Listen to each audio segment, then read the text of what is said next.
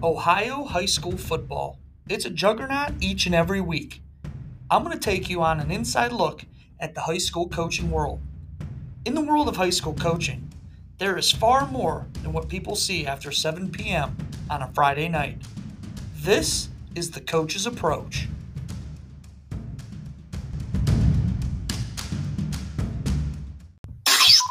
Welcome to The Coach's Approach, a podcast where we sit down with high school coaches and get the cold, hard facts about the high school coaching world. This is The Coach's Approach, where we talk X's and O's. Follow us on social media, Twitter, Instagram, and Facebook, and subscribe to our YouTube channel. This is The Coach's Approach, where we talk the X's and O's. Win the day or dominate the day. The choice is yours. Hello, everybody, and welcome to the Coach's Approach podcast. I'm George Gresco. Welcome, everybody. Today in the coach's booth, we have Coach Damian Creel, head coach of the Lorain High School, home of the Titans, for episode 3, Catching Up with Creel. Coach Creel, welcome. Appreciate it. I'm humbled to be here. It's going to be a good show. Before we get started, I need to shout out our sponsors, Anthony's Family Restaurant in Eastlake on the corner of 91 and Vine Street, where together is our favorite place to be. Open for dine-in, carry-out, and curbside pickup. G&G Printing, where your custom apparel in 7 to 10 days or less. Dominate your design. Also, if there's anyone out there willing to sponsor the podcast, please message us on social media, Twitter, Instagram, Facebook, and YouTube. Again, Coach Creel, welcome. I want to get right into your first head coaching job. You come home to coach your alma mater, Beechwood High School, home of the Bison. You were hired at Beechwood in June of 2015. Talk a little bit about how that transpired, because that's a late hire in June. Yeah, it was a real late hire. I was actually going to be an assistant coach at Cleveland Heights, and I was applying for jobs here and there, and I always got that response back at the end of the interviews. You know, we're looking for someone with experience. Sure. And the Beechwood thing came open. Reached out to the AD. We talked and went through the formal interview process, and got hired. So it happened quick. It was late. Getting together a staff was absolutely horrendous, but I was able to put together a great staff. It lasted 6 years. Sure. And in your 6-year span as Beechwood's head football coach, you compiled a record of 26-32.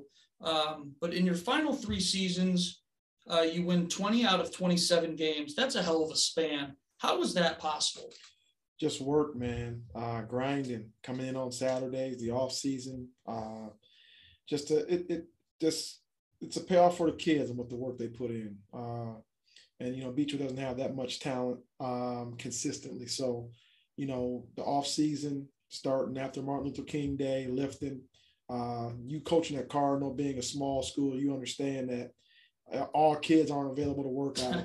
So, you have to be creative when you to get every kid to work out. So a lot of hard days. And we definitely took the stairs. Sure.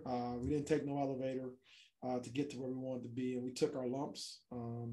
It's kind of crazy because when I got the job, they were in the smaller division of CBC, and Coach Gibbons was having some success.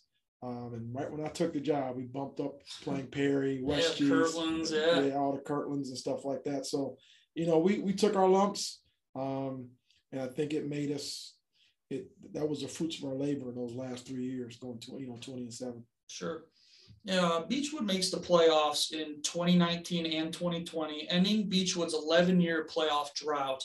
As a 1994 graduate of Beechwood, talk about what that meant to you in your coaching career. It meant a lot playing there. We always talked about it with the crew I went to high school with. And back then, it was the top 4 teams go. I remember a team, Aurora. They went 10-0 and didn't even make the playoffs. So, it was real tough back then. That's a lot different than now. There's top 16 teams. Yeah, top 16 go. We went to the playoffs going 1-9. So go figure. But it meant a lot. And I actually attended the first Beechwood game where we played Warren JFK, and that year they ended up winning state in terms of playing. We played at Stoll, so we took a fan bus out there. I was in 8th grade, so it's kind of funny, but it was a great feeling to have that playoff win and just a playoff home game, because we never had that before. So Sure. that was a big And we're accomplishment. going to hit on that too, absolutely. As the leader of Beechwood's football program, you ended an 11-year playoff drought, as we already mentioned. You led the Bison to their first undefeated season in school history. You had the first home playoff game in school history, and you get the first playoff win in school history all at the same time. Talk a little bit about those accomplishments and what they meant for not only for you, but the school and community. I think it meant a lot. It meant a lot to me. I think it meant a lot to the community. I hope it means a lot to the school district. I hope they honor that at some point, not for my sake, just for the program's sake, what it's been through, especially when all the guys I played with when I was in high school and the guys that played after me who were in search of doing those things. And we had opportunity to do it. We had an opportunity to host our first home game. We had the opportunity to win our first home playoff game. And, the undefeated season, being COVID, I really don't care. We played 6 games, and, in that stretch, it was a tough thing to deal with, dealing with COVID. And I also was dealing with some personal issues with my dad. My dad passed away, non-COVID related. So it was a tough go around for me dealing with that, Sure. along with starting back up the season. And there was a point where I didn't really want to come back. Yeah. And COVID kind of was a blessing in disguise. No disrespect for those who we lost, but it gave me that time to kind of stay away a little bit. And my assistant coaches stepped up big time for me to fill in when we were doing those 10 player pods. And again, the drill. Yeah, I talked to Butchko about that. Those 10-player pods, those long days, long days. But yeah, it means a lot to be able to say I was there coaching and leading that team to those accomplishments. Sure. You were also a standout athlete during your days at Beechwood. As I mentioned, you were a 1994 graduate. You were a 2-time All-Ohioan, an All-Ohio in multiple sports, which is almost unheard of now. I read somewhere that you are the only athlete to ever do that. Does that still stand today? That is not true. Regis White, who was All-State in football and basketball, and he's up on the wall as well. Okay. I wasn't the only one. I think it's just me, and DeJuan Gray was baseball and football. So there's 3 of us, I believe, that's up on the wall for 2 sports. Okay. And yeah, but more so than that, me being up on the wall twice and being in the Hall of Fame, it was more gratifying when I coached Ben Connor and he was All-State. Sure. And I was able to be at his presentation and his pictures like right above mine. That's awesome. So that's cool. That's the good stuff right there. More so me being up on the wall, but to coach a guy and to say, listen, man, you're up there, he's up there with his coach. That's forever. Sure. In my mind. And that's, to me, a little bit more gratifying than seeing myself up there. Absolutely. That was like my last year at Cardinal. There was about a handful of first-team All-Ohioans, and I was fortunate enough to coach Mike Soltis, the left tackle, and to put him up on the wall was just, gratifying for me. Yep. Getting into what would be one of your final off seasons at Beechwood, there was a lot of stuff that went down in a 2-month span from March to May in 2019. March 18th, 2019, an email was sent out to players, parents, and families. The email was sent out for Beechwood's administration. The email informed families about an ongoing investigation of allegations of illegal recruiting. Can you talk a little bit how these allegations kind of surfaced? Well, what I can say about that, it was a situation of the administration thinking I was legally recruiting players and families in the Beechwood. I can stand here and look you in the face and on my kid's life say that every kid I had in Beechwood was living in Beechwood. I had really nothing to do with that. Through that, I got non-renewed, got fired, which is the easy and nice way to say it. Sure. That's my next part too. Yeah. And at that point, for me, it was about, clearing my name. Sure. And, through the whole process, my reputation got tarnished. There were things that people perceived about me that really weren't true. So what I can say is, there were allegations that I did it. There was a thorough investigation by our district. There was a thorough investigation by OSHA because our district took it to OSHA, and they were baseless, and it all came back clear, and Beechwood had to give my job back. So I look at it, it's unfortunate, especially coming from a place that you call home. And, I regret them not coming to me and asking me sitting me down and asking me. That's what hurts the most, them making those assumptions that they did, because I didn't do what they did or what they thought I did. Right. On May 10th, almost 2 months after these allegations surfaced, the Beechwood School Board voted in favor not to renew your contract, as you mentioned. But then 2 weeks later, on May 23rd, the school board voted to rehire you. Mm-hmm. What transpired in those 2 weeks from essentially firing you to rehiring you? Well, I can say I had to defend. I defended myself, and I wanted to protect myself and my reputation. I know there were a lot of people in the community that came out and supported me, and I'm forever thankful for that. Those folks. I went to a board meeting where it was packed with players and parents who I've impacted that came forth in my honor to just let them know that. So it was a situation of me having, getting counsel to do what I needed to do to protect my name. And that was the only reason why I did that, so that the reputation of me stands firm and strong of who I am. Absolutely. And that I'm going to bring up kind of what happened with me at Cardinal this past year is I could have the opportunity to resign right off the bat, and I didn't, because it's about fighting for what you believe in, fighting for your name, like you said, clear your name. After being rehired in 2019, after the investigation's finally over, the Bison go 8-3 overall and 5-1 in the conference. Then in 2020, you go 6-0 overall, first playoff victory in school history.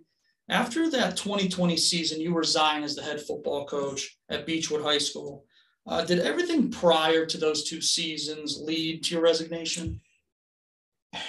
I can say I'll give you this perspective. It was hard coming back and for a group of people to fire you, and then,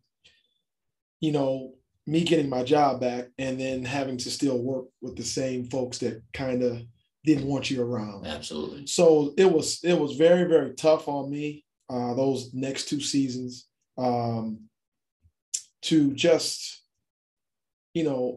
realistically, trust anything that was said, or I felt, I had to watch my back a little bit. And those aren't normal, or those aren't things you want to be able to live on or be over your shoulder, wondering who's watching you or what's this, what's that.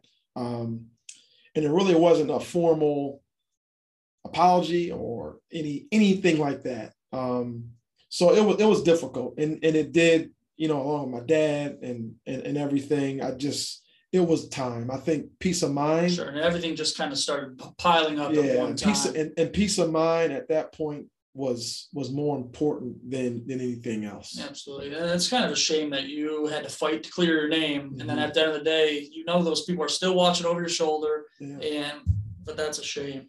Let me get, where am I at here? I want to tell the listeners a little story. At the end of that 2019 season, the CVC has a meeting to vote with coaches every year. I voted for you for Coach of the Year. You nominated me. And I nominated you for Coach of the Year. I voted for you. I was your sole vote that season. Where am I at? I saw how good that 2019 Beechwood team was firsthand. I saw firsthand you guys put up like 50 points on us in like a half, and got us to a running clock. But I knew that other schools weren't going to vote for you solely upon that investigation that happened that same year, which is a shame because I know that you're a damn good coach. But I wanted to share that little story.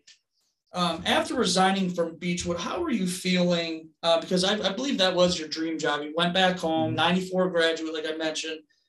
taking over your alma mater. How were you feeling after you resigned? I felt a big relief.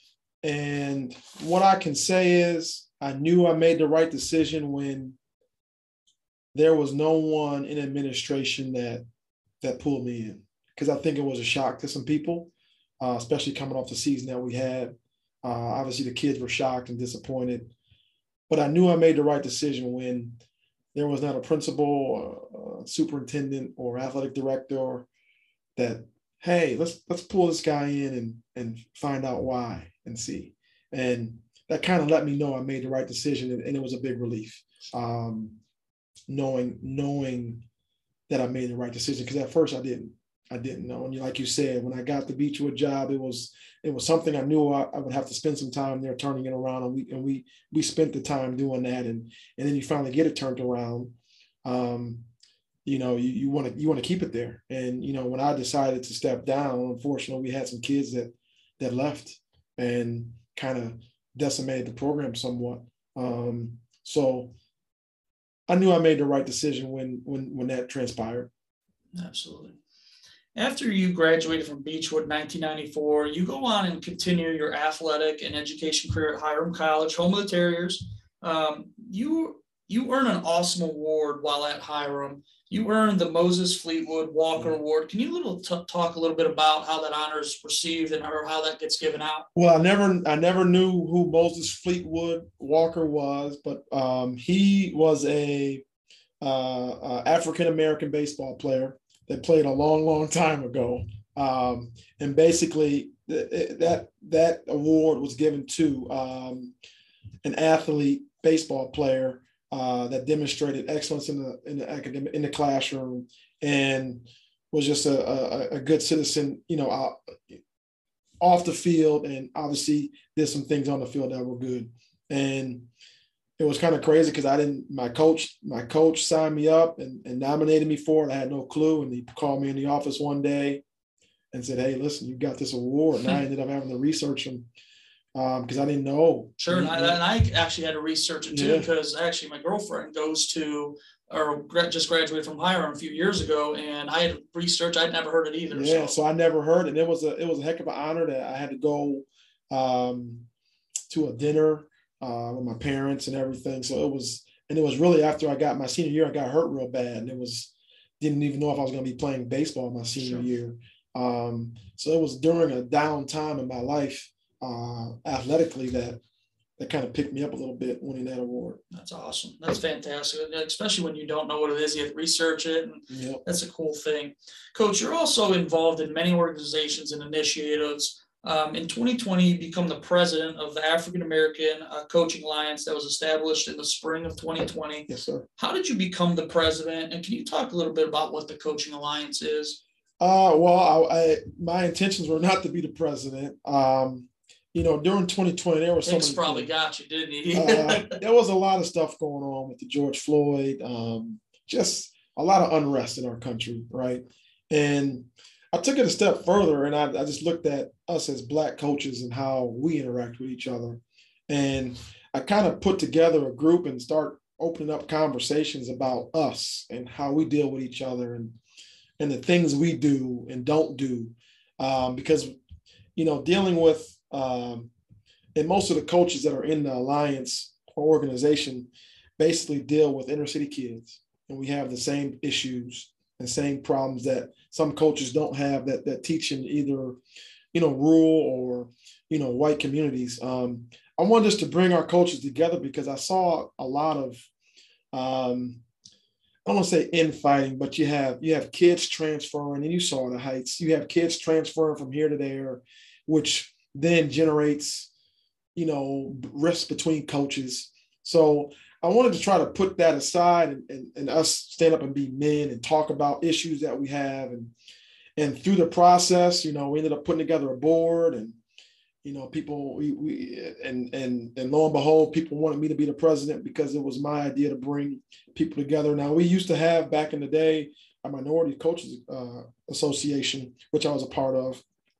And that kind of phased out just because of just the lack of involvement that we had from Black coaches. So, we're just trying to bring some coaches together We're trying to bring our kids together, network, and just do right by our kids and by each other. You know, we sent a letter to Rootstown when Coach Spiker got fired. Yeah, I saw that. He actually just got hired as the AD, I believe, over at Crestwood. I could be very wrong. I could be very wrong, but I'm almost positive he's now the AD, which is awesome. We sent a letter on his behalf, just stating about their mission statement, what they're trying to do, and backing Coach Spiker and what he did. Because, you know, not too many people, I'm finding out, have the balls to stand up what's right and do what's right. So we appreciate that as an alliance, and we that was like our first big thing that we actually did. Sure.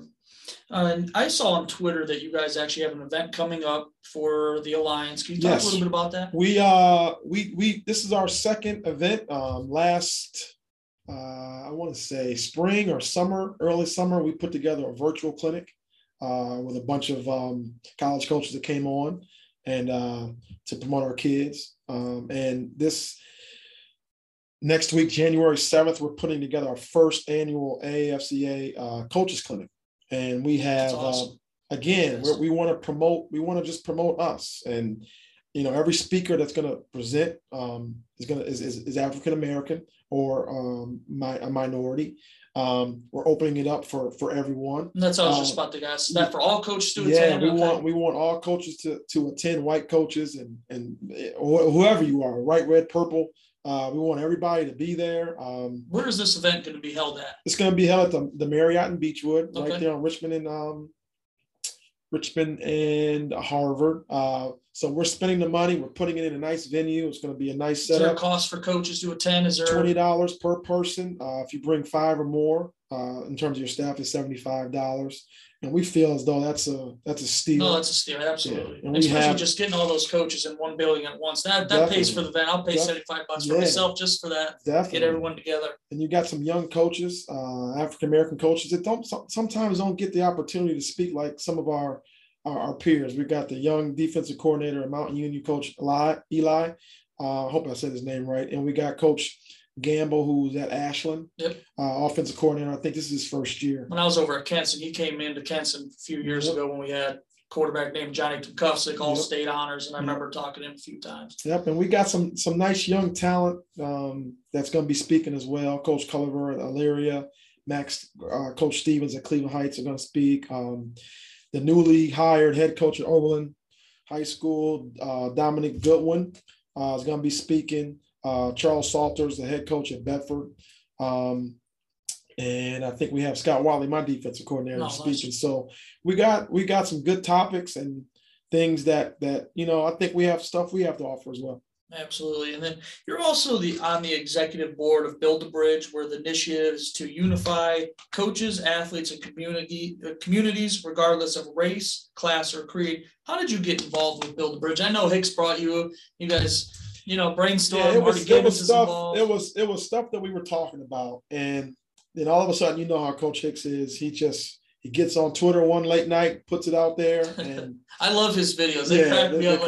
I keep telling him, like, can you do a better camera view, Hicks? Come on, man. So I think it became to get a little bit overwhelming with him in terms of the amount of teams that were signing up, and I just offered to help. And then he came to me and was like, "Hey, do you want to be on the exec board? You want to help me with this?" And I said, "I will. I'll help you do anything." So I guess that's how I came a part of it. But initially we were talking about doing something. We were having discussions, and then Hicks went ahead and, when he has something in his heart, he goes with it. You know that. So I'm just here to be a support to him and help the mission continue to go on. Can you talk a little bit about the scholarships that Build a Bridge will be giving out? I think it's coming up. Yeah, we have Coach Hicks put together some scholarships for some kids. I think 2 kids are going to receive a scholarship. I'm glad you said that, because I got to get my kids. So any kid that participated in any type of event, we have the Hall of Fame.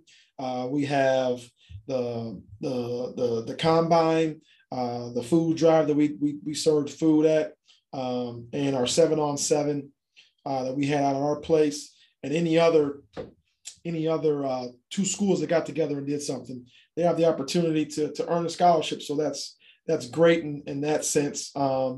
So that those kids can reap the benefits, because putting that on your resume, I think, is big time for those kids. Absolutely. And anytime earning a scholarship, me and Coach Hicks kind of talked about it a little bit also, because you don't know what their financial at home life is. Yep. And to earn money anytime to go to school is huge benefit. Yes, it is. It's good for those kids. You crack into the coaching world at Marion Franklin High School, home of the Red Devils. This was your first ever coaching job. Yep. How did you wind up at Marion Franklin? Man, I can tell it was kind of crazy, because I moved to Columbus right after school, right after college. Didn't know anyone there. Started working in Columbus Public, and I knew I wanted to coach. And I didn't actually jump into Marion. I actually started coaching basketball first. And I went to Eastmore High School. I think it's Eastmore Academy now. And I just stopped up there, found a school. I said, hey, I'm interested. I'll volunteer. I'll do whatever. And they said, well, I don't have any openings. You might want to go here. So, and they told me Marion Franklin. And I went there. The head coach was Pete Ferguson, an older guy, good dude, kind of legendary around that little area part. And I joined the staff. I coached freshmen, I coached JV, and I coached varsity. So as a young coach, that's the best thing you can do. Learn as much as you can. And there was so much stuff we had to do. Like it was actually pretty unique and sweet. And I think we missed those times where we didn't have that much money. So we got money we spray painted the field. So every Thursday night, we spray painted the field. Like after practice, we would spray painted, and we kind of graduated to the big machine we had to stretch the string out and line the field, and we got money for it. So that was what we did Thursday nights. Then we go out and get, wings and the papaya juice and have a great time. So yeah, it was a great time for me. And he gave me my first opportunity to be a coordinator. So I had no clue what I was doing. Sure. But it was great. It's funny how the coaching world works is you go here, you apply for a job, and then you wind up here. Yep. That's kind of how I got hired at Cardinals originally. I applied for a quarterback's job. I get into my interview, and they asked me, do you want to be the head football coach? I said, what? The head coach resigned the night before. Wow. So I'm like, that's kind of how it went down with me. I didn't know that. Yeah, crazy story. Absolutely. You coached at many other high schools in your coaching career. Marion Franklin, as we just mentioned, Bedford, Cleveland Heights, Richmond Heights, St. Ed's, Glenville, and now you're at Lorraine as the head coach. Do you want to give any shout outs to any of those schools or anyone that you coached with? Well, I don't want to forget any names, but I first of all appreciate everyone that gave me opportunities. Number one, number two, in all of those, I took lessons from every place I've been at. And that's why you were a defense coordinator, quarterbacks coach, DB's coach, so you coached just about every position. Yeah, and it was Cleveland Heights, Mike Jones. Shout out to him, who was kind of crazy, because how I even got to Heights and learning how and meeting Kahari was I was actually supposed to be at Warrensville. I got a job at Warrensville coaching, and I ended up getting a teaching job at Cleveland Heights. Well, the AD at Cleveland Heights coached me in high school. He said, listen, if you get this teaching job, you got to come over here and coach. Right. And you got to take that opportunity. There's no choice. But it was all summer. I was with Warrensville. So it was something I didn't want to do, because I already developed a relationship with Warrensville, with those kids, right, with the coaching staff. So I had to inform them. I left. I came over to Cleveland Heights. Kahari was just introduced as a coordinator. I wanted to be a coordinator. So I came in there with a chip on my shoulder, thinking that I was better than everybody there, which I wasn't. And, and that's where me and Hicks, I don't want to say we butted heads, but it was more so me being the problem, because I thought I could do this, and I was ready to do it. Yeah. It had nothing to do with Kahari. And then we became Hicks, he sat me down and was like, listen, man, if we're going to do this, we got to do it together. And Hicks was humble. He came off as wanting help. And from that point on, man, our relationship developed, and I was there. And Mike, Coach Jones saw that. And I guess he said, well, listen, I got a young kid here who's eager to have some control and want to do something and learn. And out of the blue, he said, hey, you're calling the defense. I said, what? So I learned. I went over his house on Saturdays after we game planned. drawing up cards. That's when before huddle, had to draw up all the cards. You had to write the scripts out. So I learned how to be a defensive coordinator. I'm lucky enough that I started coaching with huddle. Yeah. Oh man. Oh, you had to watch the VHS tapes. You had to rewind, and you had to chart everything with pencil and paper. And some people still do. My defense, Scott does it too. But it was something I wasn't expecting, and it was probably the best decision that was ever made for me. Sure. And I always thinking, but I thank everyone that through the good and the bad, I learned what to do and what not to do, and it helped me become the person I am today. Absolutely. Around a month after resigning at Beechwood, you get hired at Lorain High School in February of 2021. In an article I read, it said it was very unexpected. Why was it so unexpected to get hired there? Because I wasn't looking for it. The moment I kind of was just going to go be an assistant, I was content, peace of mind we talked about earlier, right? And a buddy of mine reached out and said, "What do you think about the Lorain job? It's open." I said, "Lorain? I don't want to go out there. Forget that." But I still said that. You said you have a long drive every day. It's a long drive every day. But I always knew about Lorain. And there was one particular game. There was Scott Watley, and Watley was over at Cleveland Heights, and they talked about in Hicks when they played this Lorain, how they had these three dudes that were just dudes, and how they should be their top notch. So I always kept that in the back of my mind. So to make a long story short, I told my buddy of mine, like, "Nah, I'm not interested in that."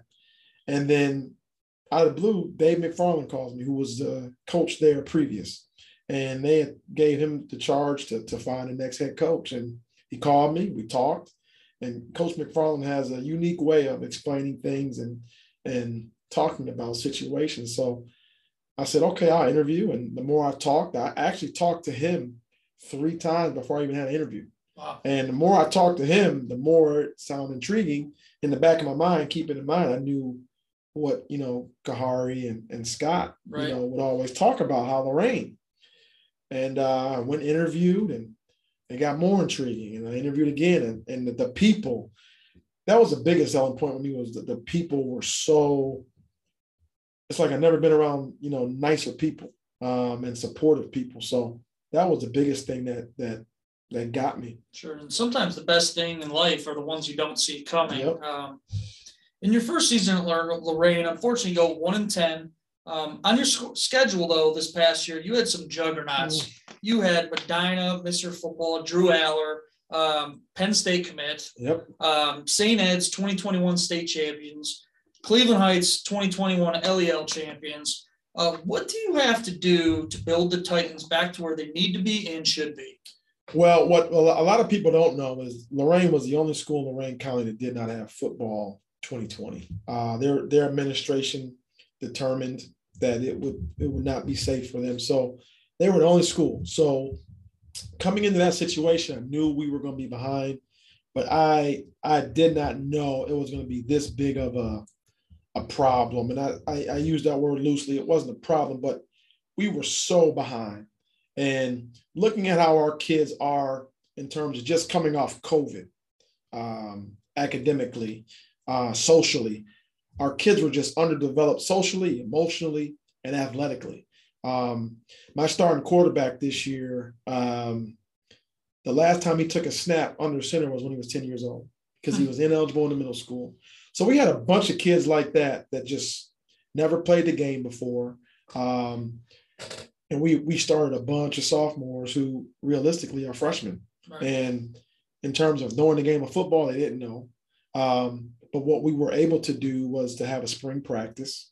We practiced the whole month of May, and we had to cut that short because of grades. Sure, and that was kind of nice this past year because you're allowed to coach kids, and that definitely had to help you, move. And we were a little bit, and it was a little bit different too, because we were able to get in the full pads, and it was like spring football, like Division I spring football, and it was great. So thinking about that, man, we started in March and finished up late October, so it was a long go. But for us to get to where we need to be, we need the commitment of the kids, obviously, and we're getting that. We have a group of kids that want to get better, that saw themselves get better. As coaches, if you watch our film, wins and losses wise, you wouldn't be able to tell by the average eye, but coaches that can really sit down and watch our film and see what we went through this year with our top 4 players getting hurt, having to play sophomore after sophomore after sophomore. We got better. Sometimes playing sophomores help you in the long run because now they're juniors, now they're ready to play and know what they expect out of them. So now it's time for us to put the off season together. We're going to start, we actually kind of started already, but the full team is going to start working out here when we get back from school, whenever that is. And start we got to keep grinding. And, we kind of kept the ship above float, this season. The kids learned how to compete. Biggest thing, we had to teach our kids how to compete.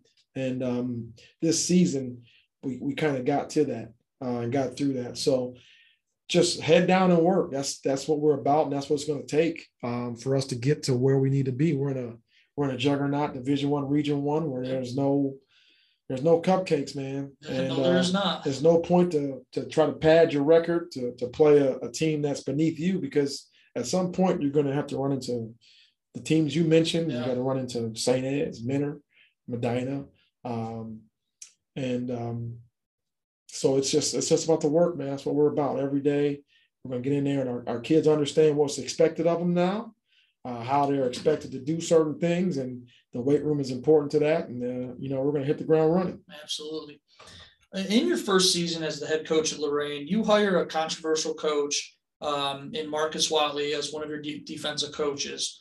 He was involved in an incident over at Camp McKinley, which I'm not going to get into. You guys have coached together before, know each other, long life friends. Can you talk a little bit about Coach Watley and what made you bring him in as one of your defense coaches? Actually, I brought Scott Watley, who was at Cleveland Heights. He wasn't at Camp McKinley. Okay.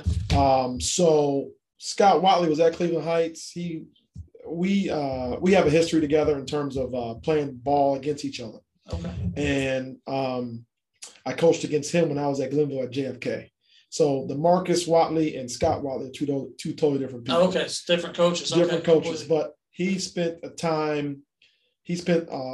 10-year at Cleveland Heights with Kahari and Coach Stevens. Okay. And it was kind of controversial in that sense because he kind of came on my staff. And it was crazy in a sense because I was talking to him about this whole Lorraine thing. His wife works in Lorraine. And he was doing the whole process of me interviewing. He knew a lot about Lorraine. And ever since I've been coaching, me and Scott said we were going to coach together, right? And every time I would ask him, nah, I'm good. I'm going to stay here. And, he has his son out his son's at Cincinnati. He's actually traveling right now to the bowl game in Dallas, Texas to watch his son play. Fantastic. And he came out, he's like, and I said, jokingly like I always do, Scott, if I get this job, you coming? He said, Creel, I'll come. And I kind of paused. I'm like, what? Hey, are you serious? You serious? And he was like, yeah, man, I'll come.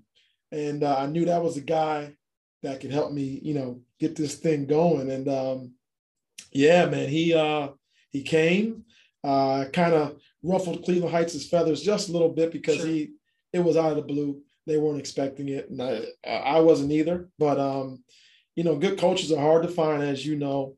And I was able to have him join my staff, and I'd have to pull his leg. So it was a great feeling having a guy I trust so much that I don't have to worry about the defense. Right. And he was pretty much, he ran it, he did his thing. Obviously he ran it through me, things which I appreciate. And anything I wanted to see, he did, and vice versa. So, but pretty much it was his side of the ball, and I kind of stay on the offensive side of the ball. And he's been a head coach before. He's got the head coach experience. So I was cool and happy with that. So I just completely messed up that whole Watley story. I heard someone told me controversial Watley story. I was just thinking, now it makes sense to me that it was Watley that left Cleveland Heights. Yeah. Now it all makes sense. Yeah, they were a little bit disappointed. Yeah, they were a little disappointed that he came and it kind of, ruffled some feathers somewhat, but it's all good. That's all right. It all works itself out. Yes, it does. Last but not least, I want to talk about the football camps that you have ran with Ted Ginn Jr. For listeners who might not know who Ted Ginn Jr. is, he was a standout athlete at Cleveland Glenville High School, played college football under Jim Tressel at Ohio State. He spent 14 seasons as a wide receiver in the NFL, played for the Saints, Dolphins, 49ers, Cardinals, Panthers, and Bears. Can you talk a little bit about these camps that you and Ginn ran together? Yeah, we actually did one camp when I was at Beechwood. I was working real closely with Ginn Elite and Good to Great Sports, Travis, who played at Glenville. And there was some other guys there that had a program, and they had some youth programs. We wanted to put together a camp. We just wanted to do a camp. And I was fortunate enough, obviously being in Glenville, to be around some guys that's made it, and some dudes. You were around the Cardale Joneses. You were around so my first camp at Beechwood, I had Cardale come speak, and it was a big time. I mean, I owe Cardale to this day that he brought excitement with him, obviously, and it was perfect timing because it was right when he beat Alabama. Mm-hmm. Right, that summer off, he came in and he was like top notch. He was the talk of the town. That was a game he went into, like, he wasn't even the starting quarterback. Right. He got thrown into a game and he lit it up. Yep, and he had the 12 gauge slogan that he copyrighted, and I had him and Ginn come in and a couple other guys come in later, years after that, and then I got with Good to Great and Ginn Elite and said, let's do a camp, man, and let's try and get as many kids as we can the opportunity to play some football. And they had a good surrounding, and I had all my kids in my community, and we wanted kids everywhere to be a part of it. And we had some star pack power that day. Obviously, Ted Ginn Jr. was there. We had Crabtree, the receiver that played with Michael Crabtree. We went to Texas Tech, if I remember correctly. Yep. We had I got Travis Kelce to come, which was a big draw. Christ's sakes, who else was there? We had Shelton Gibson from Cleveland Heights who played with the Eagles. Yep. We had Marshawn Lattimore. We had Chris Worley. This is a big lineup. The kids got excited, jacked up for that. It was. We had the drone going. We had the music pumping. We had about 400 to 500 kids. It was a 2-day camp. Great. It was a beautiful thing, man. Again, that's what it's all about. Yep. Especially when NFL players come down, it's a special thing, and those kids are just excited to be around. They might not know lick football, but they know who Travis Kelce is. Yep. It's pretty cool. Yep. As we near the end, Coach Creel, you'll be the third person to sign the coach's wall. Yes, third coach, go ahead and sign that bad boy. Make sure you don't hit the table because Hicks sacked Brady last week. As you sign the wall, I just want to explain each coach I have on the show will have the opportunity to sign the wall as he's signing. Before we end the show, as always, I want you to tell the listeners and the viewers who Coach Damian Creel really is, for the people who might not know who you are. Who is Coach Creel? Coach Creel, a guy trying to figure it out, man. God-fearing, family guy, a husband, father, and a guy just trying to figure it out. And I'm here to impact kids that need impacted. I think we have a generation of kids that are lost. We have a generation of kids that just need mentorship. And we have a generation of kids that just need some structure and discipline. And what I'm trying to do is, I think it's purpose. I think it's God sent for me to do the game of football, and using the game of football to help these young men and young people get to where they have to be. And sometimes they don't see it in themselves. So we have to breathe the life into them so that they can see it. And that is who I am. I'm just a guy just trying to figure it out. Just trying to find your way. I love that answer, because we used to have a saying over at Kansas, just find a way, just figure it out, figure it out. So that's kind of funny. Coach, once again, I thank you for being here and taking the time to sit down with you. Appreciate the time. Boss. Appreciate you. Also, I want to thank all of our listeners and viewers. And this is the first time I'm going to be announcing it. Tune in next week for episode 4. I'm going to diving in with Dodd as we sit down with the head coach at Eastlake North. Thanks to everyone that has listened in, and we'll see everyone later. Welcome to The Coach's Approach, a podcast where we sit down with high school coaches and get the cold, hard facts about the high school coaching world. This is The Coach's Approach, where we talk X's and O's. Follow us on social media, Twitter, Instagram, and Facebook, and subscribe to our YouTube channel. This is The Coach's Approach, where we talk the X's and O's. Win the day or dominate the day. The choice is yours.